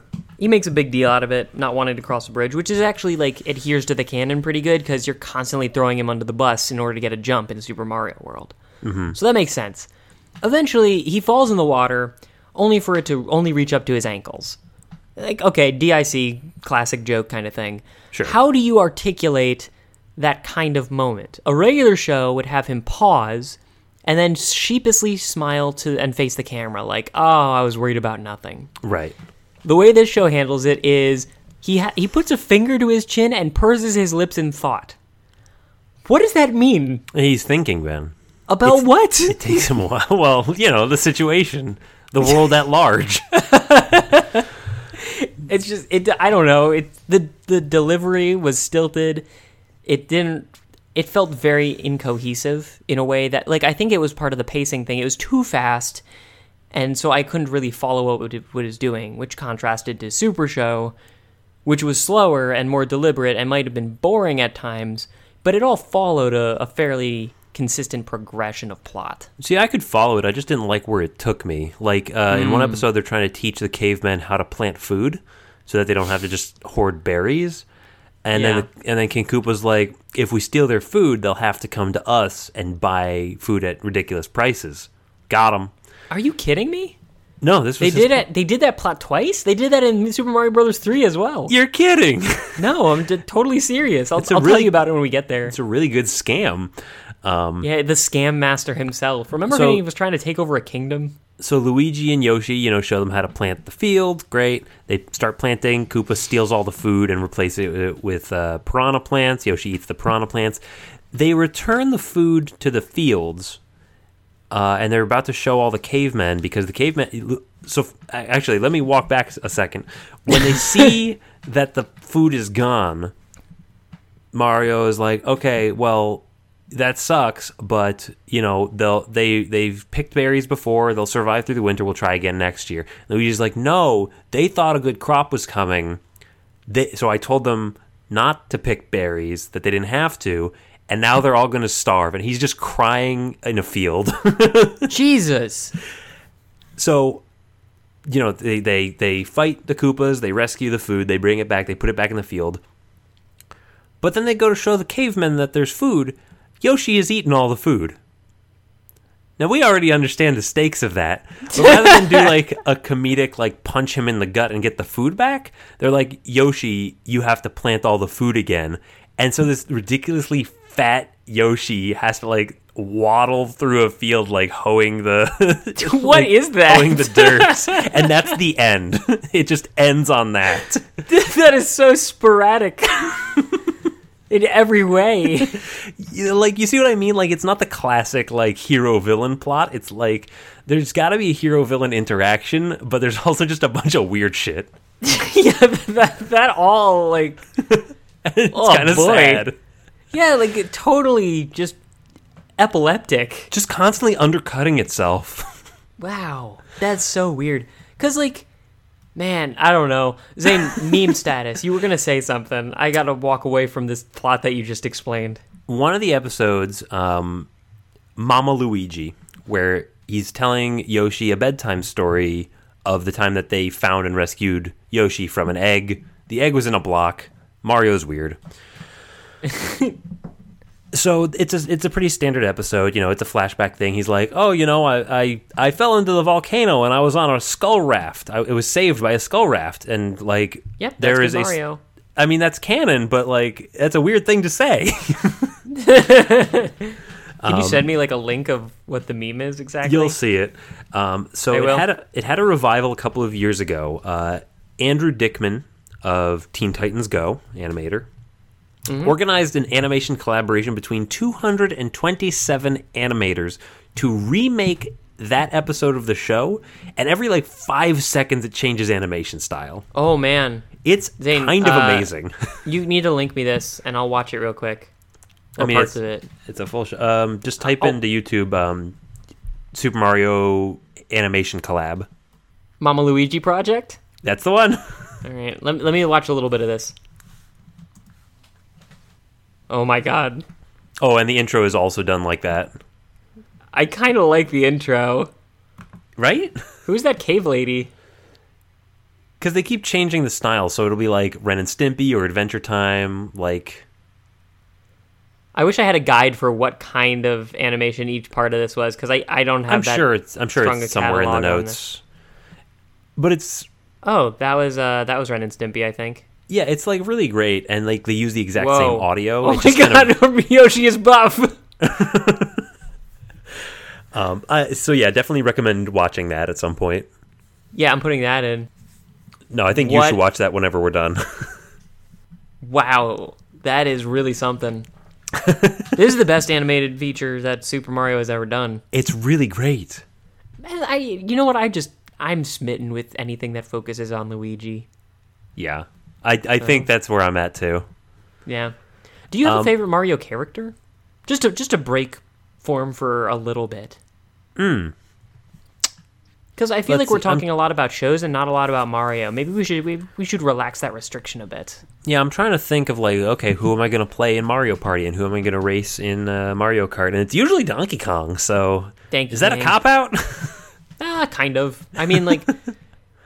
you could... How about favorite Mario enemy? So, yeah, because Luigi is clearly my favorite, like, Mario character. I like Luigi a lot. I just... Like, I have the most Luigi memorabilia, which is a doll and a shirt. You are the most Luigi-like of the world. Thank you. What? You're welcome. But Mario Enemy? There's a great video where it looks at all of the enemies in the Mario canon and assigns them, like, military rankings. He's like, okay... That's awesome! Assuming that Bowser is running his military dictatorship like, say, the United States military, what would each, like who's the private, who's the sergeant, what does all these things mean? Yeah, Goombas are definitely your cannon fodder. Or maybe bombs. Yeah. I think that Shy Guys are pikemen. that is my assertion. In civilization terms. I think that Shy Guy. We'll have to put that in the show notes because I'm very interested in that. I think that Shy Guys are probably my favorite. Yeah, they're just so versatile. I love the way they look. I love the way they sound. I like the Locky too. Just like floating in a cloud and sometimes good and sometimes bad. He's kind of like a wish machine. Yeah, almost. Yeah. Like, but instead of like asking him to give you something, he just floats something down on that fishing line. It'd be so fun to, like, if you were walking around in your regular life and you saw a cloud lottery and you just felt like gambling. Well, that must be how the fish feels, right? Am I going to get a free Uber ride to the airport or am I going to get mugged now? You don't know. Yeah, it could be either. Know. And mugging in this show and in this universe is if you touch something that's semi-dangerous, you will shrink by half. Yeah, you're half the man you used to be. Right. In So, bed. Super Mario World in general, not very good. You know it's a bad show when they cancel it and they don't replace it with another cartoon. They just start the local news half an hour early. That's pretty great. It's so good. I thought that they used fewer Mario-style sound effects than the Super Show did. Sound effects, yes, but visually much more. Visually, much more Mario, yeah. So it sort of balances out. I think that music comes in two flavors. Okay. Which is ambient Mario music from Super Mario World, and that's, just fine. And then they have musical segments, which, Zane, you want to guess how I felt about those? You didn't like them?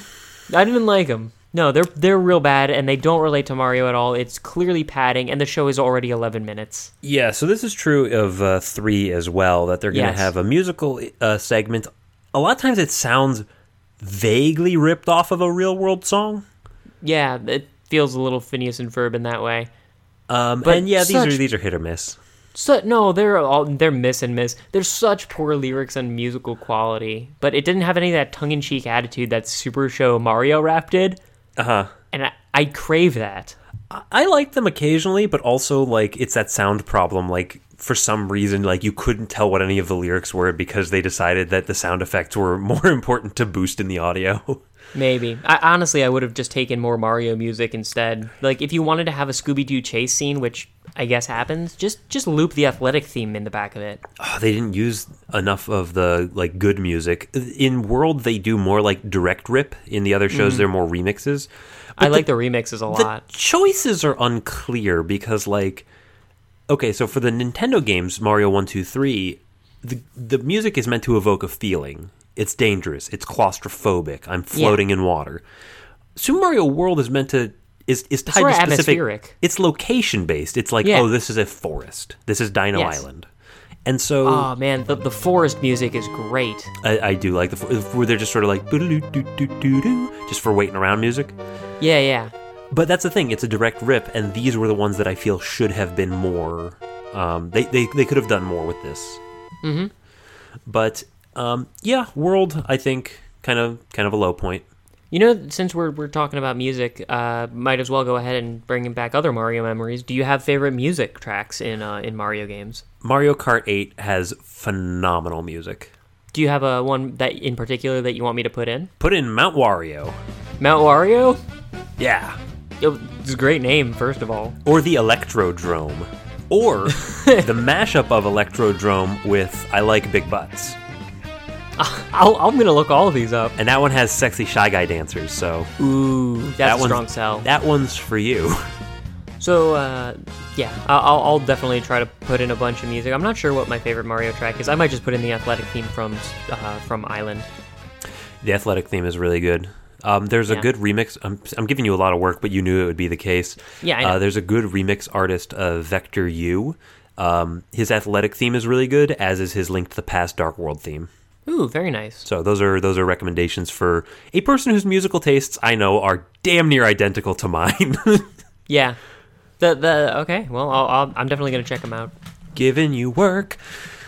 What do you think the nostalgia factor of Super Mario World is? I think they leaned a lot more heavily on, hey, this is just like the game, and that makes sense because at this time, the Super Nintendo was the new thing, as opposed to the Nintendo, which had been, the NES, which had been around for a while. And so trying to get people to buy the new system, you're going to emphasize it a lot more than just, hey, buy the game that's a couple years old.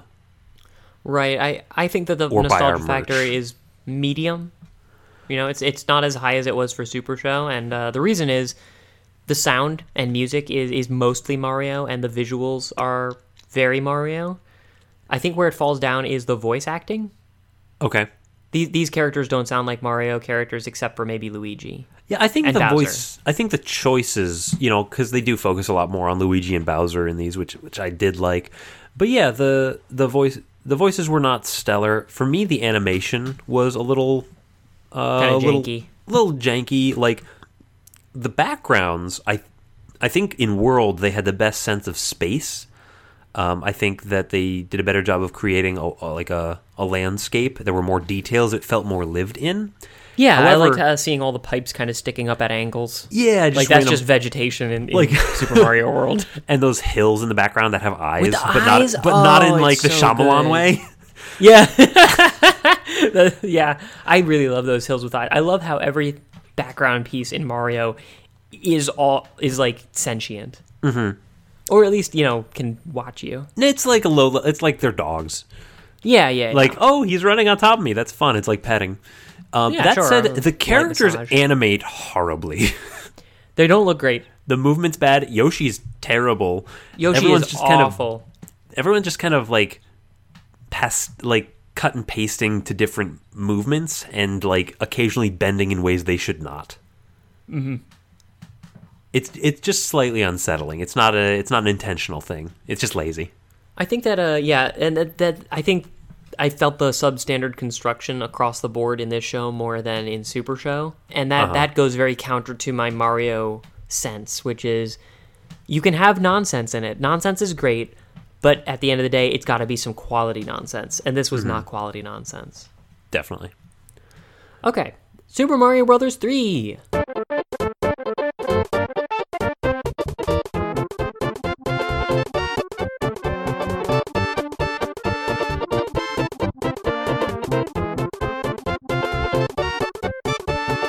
Yeah. All right. So this one is similar to World. It's almost identical. There are a couple of key differences. One, no Yoshi. Yep, actually, that's true. in both, they have a greater emphasis on the Koopalings, Bowser's children, as the main purveyors of mischief, which I think adds a nice little bit of variety versus the Super Show. It's just they look and sound terrible. I think that it could not be Done. I don't think it couldn't be done. But Bowser is such a strong voice actor in this show that taking any time away from him, I feel like, is just an inherent mistake. Yeah, like if they had like the aspect of diverting focus among different villains with different personalities, good. The way that it was done, given the given the range and quality of voice actors, not good. In this show, more than any other, I felt like the people who put it together severely underestimated how much a good voice cast needed to drive the series. Mm-hmm. Again, I think Luigi is fine. Everyone else, though. But in Bros 3, I think that this one kind of hits the mark of what I would expect, because there's a lot of in-game references, and that works for 3 because there were a ton of different power-ups. That's kind of fun. There's different worlds, right? They went to different worlds in the game. They go to Giant World, Lava World, Desert World. Like, they have that sort of versatility. It's got the ecology that I'm used to. But my main thing that I liked about it was the way the characters talk is like just much wittier. Like it's tongue in cheek. It's like Who's Line dub. I like it better than World. I don't think it's as good as Super Show, but it definitely has better writing. Let me tell you a few quotes from the first few minutes of the first episode. Sure. This is Bowser talking to his Koopalings. And he says, I've been sending you out to do sneaky little tricks and medium-sized meanness.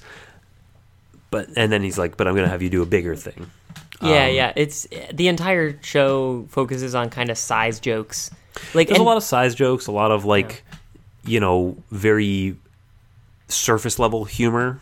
Like if somebody smells bad, you're like, oh, this stinker, stuff like that. But I think some of it's more subtle than that. I think that it's really good when Bowser does it, because he's so good with that I'm so happy that I'm evil kind of there's two different villains you can have. Oh yeah, the one that is means to doesn't end. know that he's evil, and the one that relishes that he's evil. And Bowser as the latter, especially with these dumb puns that's focusing on you doing bad things because you're a bad guy. Because I'm a bad guy, and that's what we like. That's our mission statement. That is very good. He has this whole thing where they go to the real world. That's the other kind of main function of this show, is that they go to the real world, and none of them suffer the slightest angst over the fact that they call it the real world, and therefore acknowledge that they are not in the real world. That's another that you can hand wave that one goes under the rug. But he sends each Koopaling down to a different continent. Like you go turn up trouble down under, or be the beast in the east. Asia, that is. But he says in that first episode, guards, show them the guy we're out to get's life-sized portrait. Like, the structure of his sentences is comedically honed in a way no other dialogue is. Bowser's really good in terms of making dialogue that sounds like low cunning. Like, he's not an intelligent figure. Yeah. He just he thinks that he's smarter than he is, and that comes through very strongly in everything he says. I think that was also true. No, it wasn't as true in the other segments, in the other series, I mean. So yeah, the writing got a bump, I'm willing to say. Do you want to talk about the intro? Oh god, this is different. It's pared down to make it resemble the start screen almost exactly of Super Mario Bros. 3. In image, in length. Honestly, kudos on this one. If you want to make us believe that this is a Mario property, give us a Mario intro. Well, then also there's this narration. Is there? Oh, did you not? So you actually had to go out of your way and find the intro, so let's do that now. Okay. All right, well, I guess we got to do the intro. I must have gotten a pared down version. Yeah, I don't think they included in the actual, all these are on YouTube. Yeah. Yeah, they didn't include the actual intro in it, so it's 30 seconds. Show intro. All right, let me know when you want to start. All right, ready and go. It is a legend no one will forget. Everyone The thought fuck? King Koopa had left the Mushroom Kingdom, and Give me a then break. the Doom Ship attacked. King Koopa There's the was Doom back Ship. with the greatest The daring Doom ever Ship, known made of as logs. Koopa Kid. The shoe! Frog suit, yep. Brothers rescued Princess Toadstool and beat back the evil Koopa family. So they had to provide narration because it's a more complicated plot than Super Show, yeah? No. They don't... Why? This is awful. I thought it was just the start screen thing.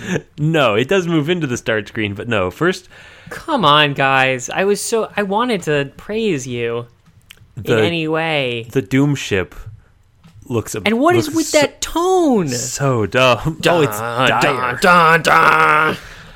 But you can see immediately that, this is a more complete branding experience because everything looks blocky. Yeah. And they lean on game specific stuff. You see that shoe, you see the frog suit. I like the bushes. The pixelated bushes. Almost plaid pixelated. I love those. And rather than the 3D hills from World, here the backgrounds they still look like those blocks from Super Mario Bros. 3. With the same shapes and textures, like that hill that's checkerboarded, but also they're clearly flat. If we see them in the background and the camera shifts to be behind the heroes, so that we're now parallel to the background, you can see that it's 2-dimensional. That's pretty cool. You just see off into the distance, and it's just more green. That's pretty clever, actually. It's so weird, the distinctions in each of these shows between okay, it's a different kind of universe, or okay, it's clearly not real, or okay, it is real but only in the past. Yeah, I don't know if they had a clear idea, but again, that's very Mario. Don't worry about the details. I think in each iteration that we've gone through so far, they've upped the amount of focus that they gave to the visuals. Here, the weird construction block platforms, the sheen of the pipes, it's all pretty faithful and does make me feel like I'm in a Mario property.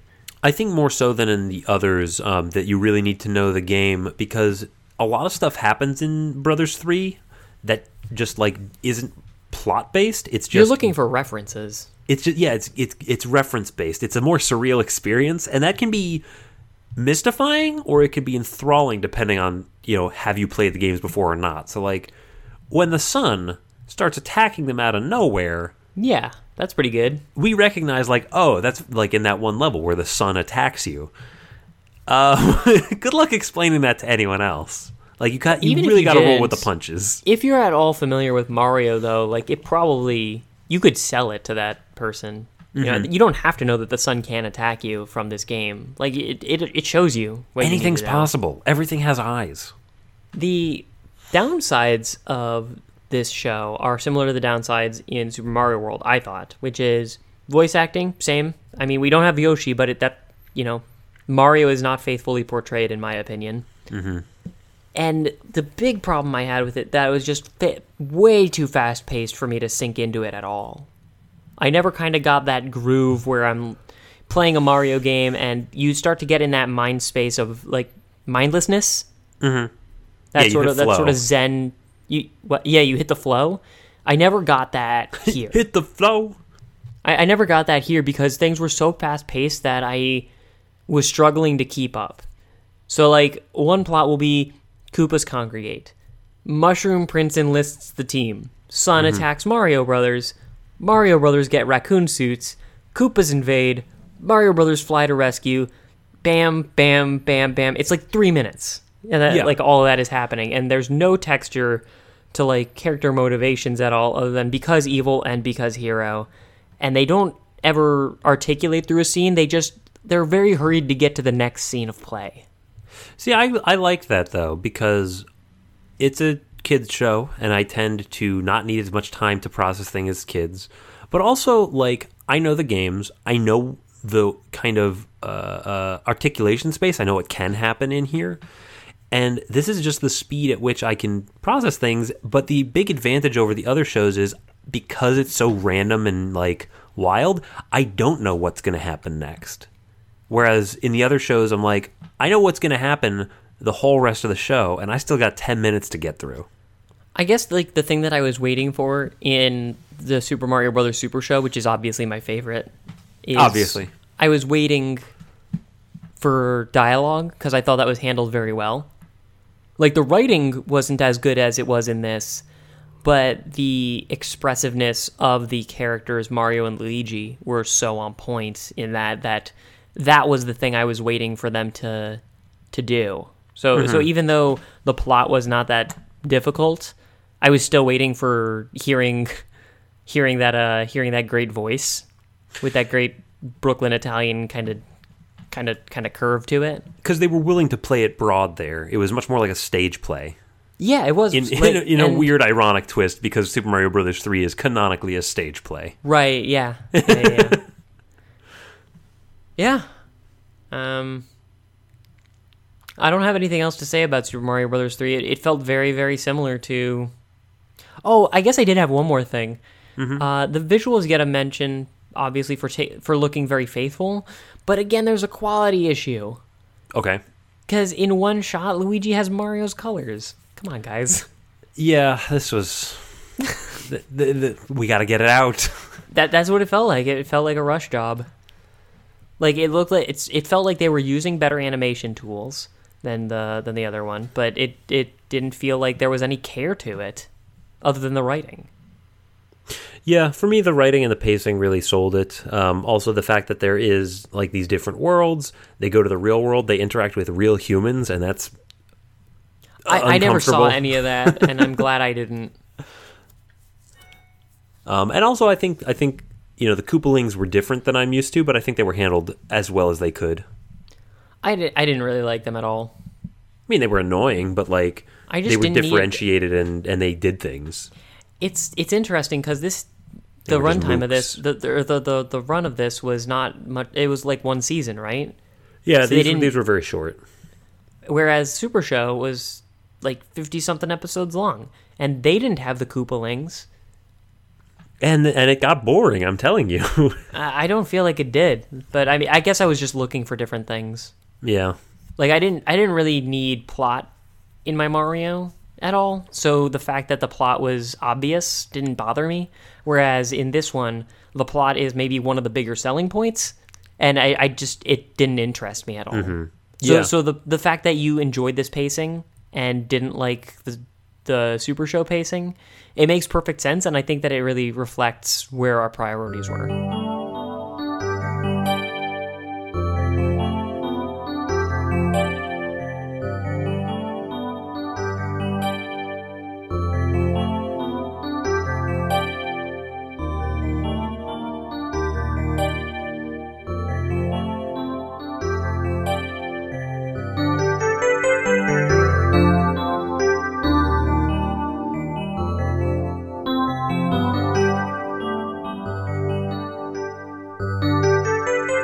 So let's just summarize for the audience, what they should watch depending on what they're looking for, and also should they watch any of them.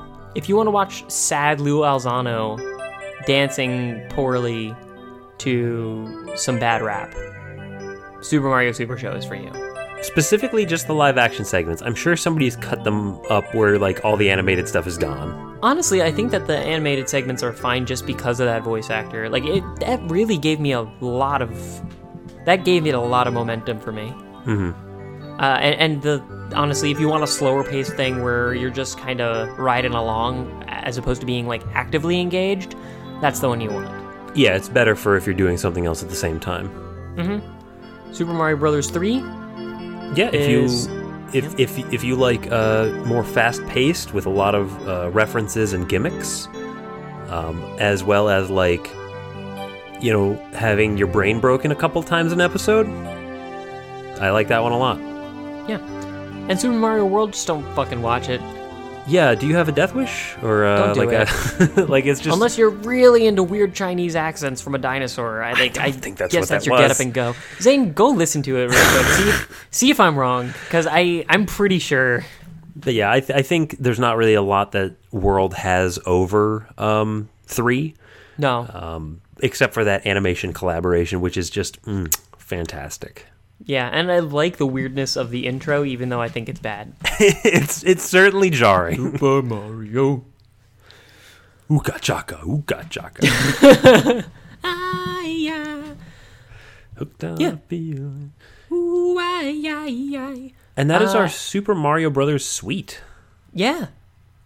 So we talked about a lot of Mario nonsense, and that's really the only thing that Mario can really be anymore. He's not going to be serious or dramatic in any way.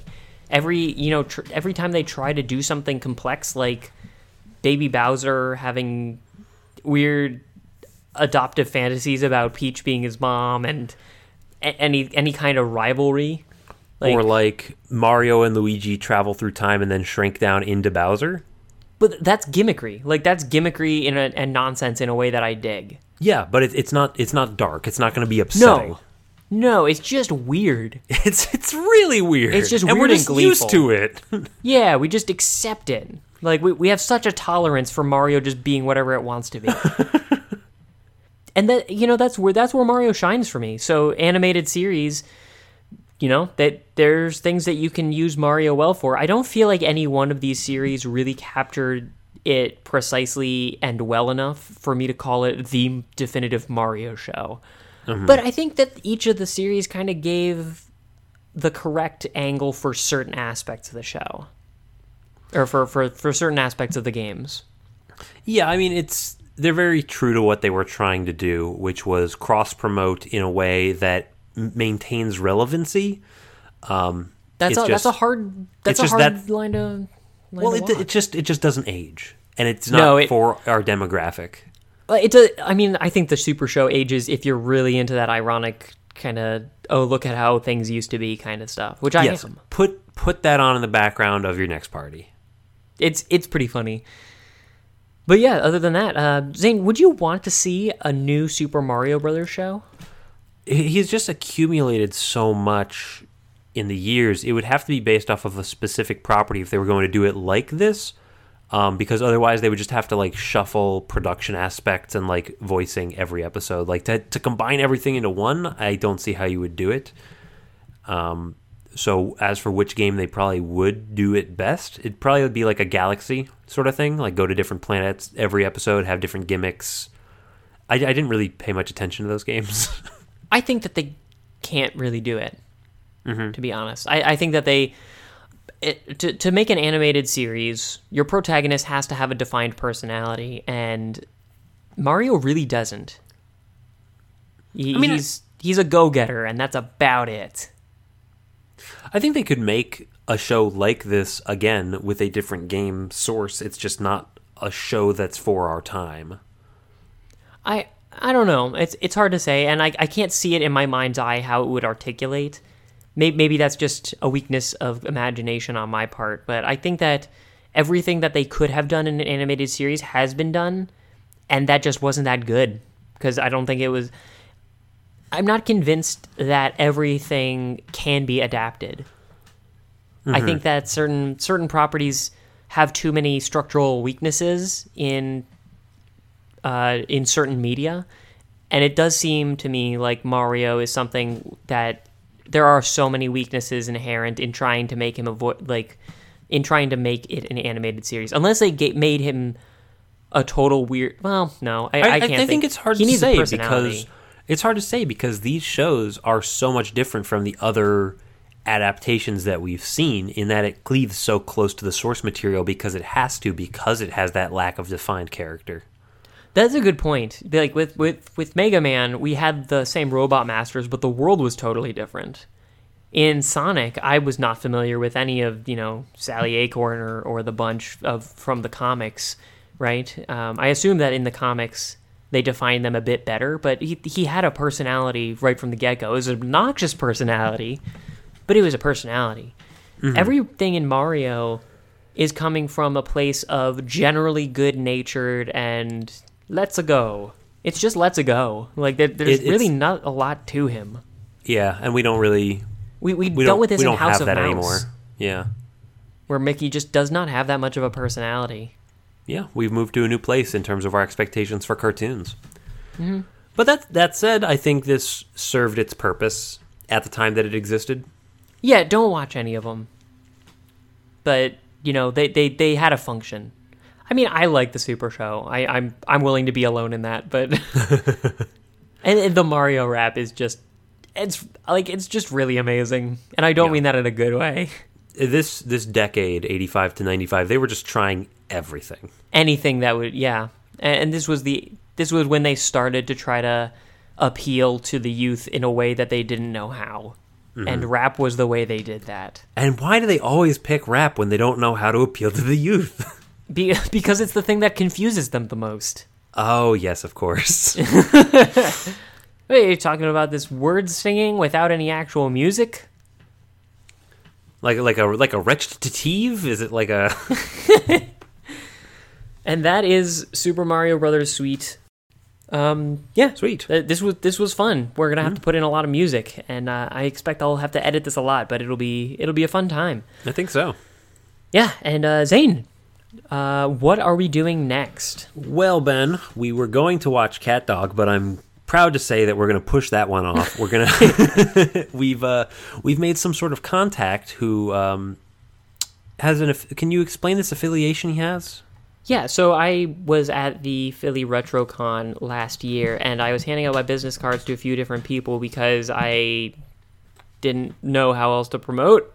So I met this one guy, Jeff Ryan, who is the author of the book A Mouse Divided, which is a sort of history of the way that Mickey was created back in the 1920s by a famous animation visionary, Walt Disney, and his little-known colleague, who was equally influential, Ub Iwerks. Mm-hmm. And so what we are going to do is we're going to tackle something that is one of Ub Iwerks' kind of something in his catalog. Very cool. I think it was Fiddlesticks. Fiddlesticks? Yeah, Fiddlesticks. I'm going to go ahead and look up to see if this is even findable right now, because I'm a little worried that it's not. Okay, that's probably a good idea. It's like a 6-minute thing, so we should be able to find it.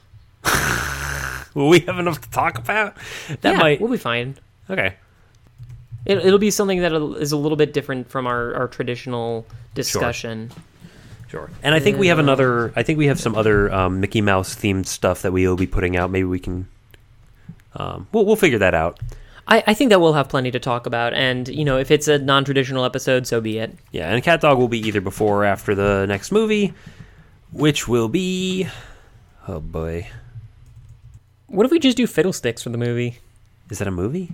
It counts as a film, like it was the 1930s, so it kind of counts as an animated film. 6 minutes. I know. That's okay. Are you sure? I'm pretty sure we can do this. We can do whatever we want. Let's just pretend. Let's do Cat Dog first, and then we can do Fiddlesticks. We gotta wait till May to do it anyway, right? Okay, so that will be our next That worked out. All right. So let's do Cat Dog next. Guys, you're getting a little peek behind the curtain. No, we'll cut that out. Don't actually know what we're doing. Please cut that out. It turns out we're actually going to watch Cat Dog next because it's a virulent strain of cartoon, and we cannot push it off even if we try.